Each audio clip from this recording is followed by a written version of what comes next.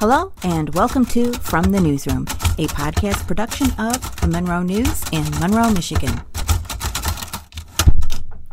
Welcome to the next installment of Retro Headlines from the Monroe News of Monroe, Michigan.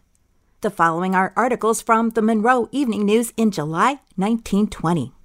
To start with, Henry Ford, the auto king of Detroit, and a party stopped at Monroe Wednesday noon and had dinner at the Park Hotel. The party remained in Monroe for about an hour when they went to Maybee. The object of Mr. Ford's visit to Monroe could not be learned. He inquired the nearest place to the Detroit, Toledo and Ironton Railroad and informed Maybee was the nearest point. The party motored here in a Cadillac automobile. Henry Ford did not register at the hotel under that name. Detroit newspapers say that a New York brokerage firm representing a Detroit client, whose identity they refused to divulge, has taken an option of the DT&I road until August 1st. The draft would involve $4 million. It is reported in Detroit that Henry Ford is the client who is buying this road, and Ford's mysterious trip to Monroe yesterday and subsequent visit to the DT&I railroad at Maybee seems to help bear out this report. The object given for Ford's buying the railroad is that he wished to ensure a sufficient coal supply for his plant in Detroit.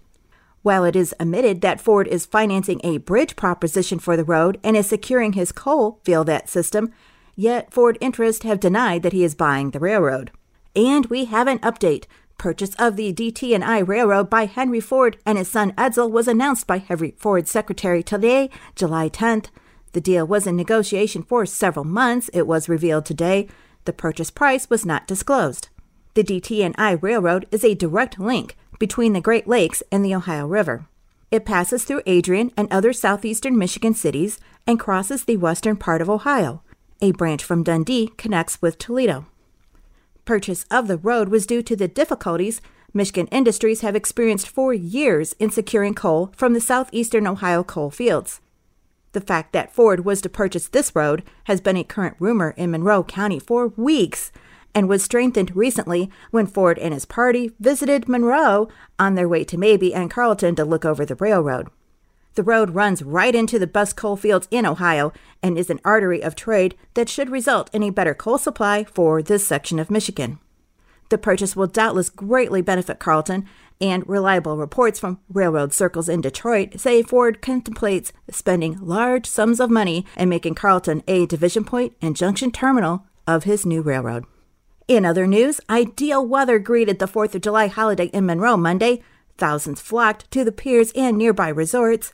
There was little noise-making during the day, being a completely safe and sane 4th. The youngsters were about the only ones who made any noise of any kind, and they were restricted to small firecrackers. Every train and electric car coming into this city was crowded all day Sunday and Monday, and it was impossible to get a seat on the interurban cars.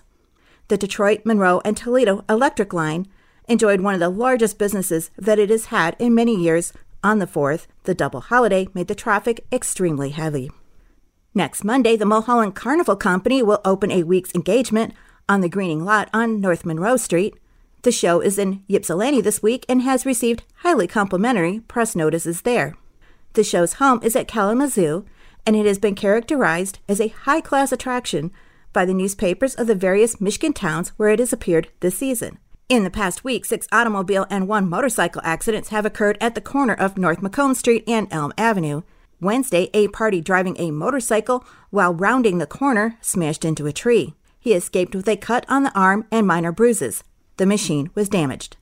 The same day, a boy riding a bicycle was struck by an automobile and thrown to the pavement, but he was not injured outside of a few bruises.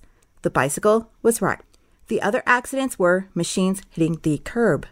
This is one of the most dangerous corners in the city, as the turn is very sharp, and strangers driving through it sometimes do not notice the turn until they are right on it, then try to make the corner, many times resulting in the machine smashing into the curb. And finally, a motor truck carrying 200 quarts of Canadian whiskey, valued at $4,000 and said to be en route from Detroit to Lima, Ohio, was captured in the Toledo suburbs early Saturday morning by Toledo motor cars. The 2 drivers, who are said to be from Detroit, were arrested and charged with violating the federal prohibition amendment. One of the men was armed with a revolver and the other had $570 on his person. It is claimed that the whiskey-laden truck, running without lights, passed through Monroe County before daylight Sunday morning. You just heard some of the headlines from July 1920 in the Monroe Evening News. For today's headlines in audio format, listen to the Monroe in a Minute program, a production of the Monroe News and Monroe Public Access, Mondays through Fridays on Rewind 94.3. Audio production by Paula Wethington for the Monroe News. This has been a podcast production of the Monroe News in Monroe, Michigan. Find us online at www.monroenews.com, on social media at screen name Monroe News, and in print 7 days a week.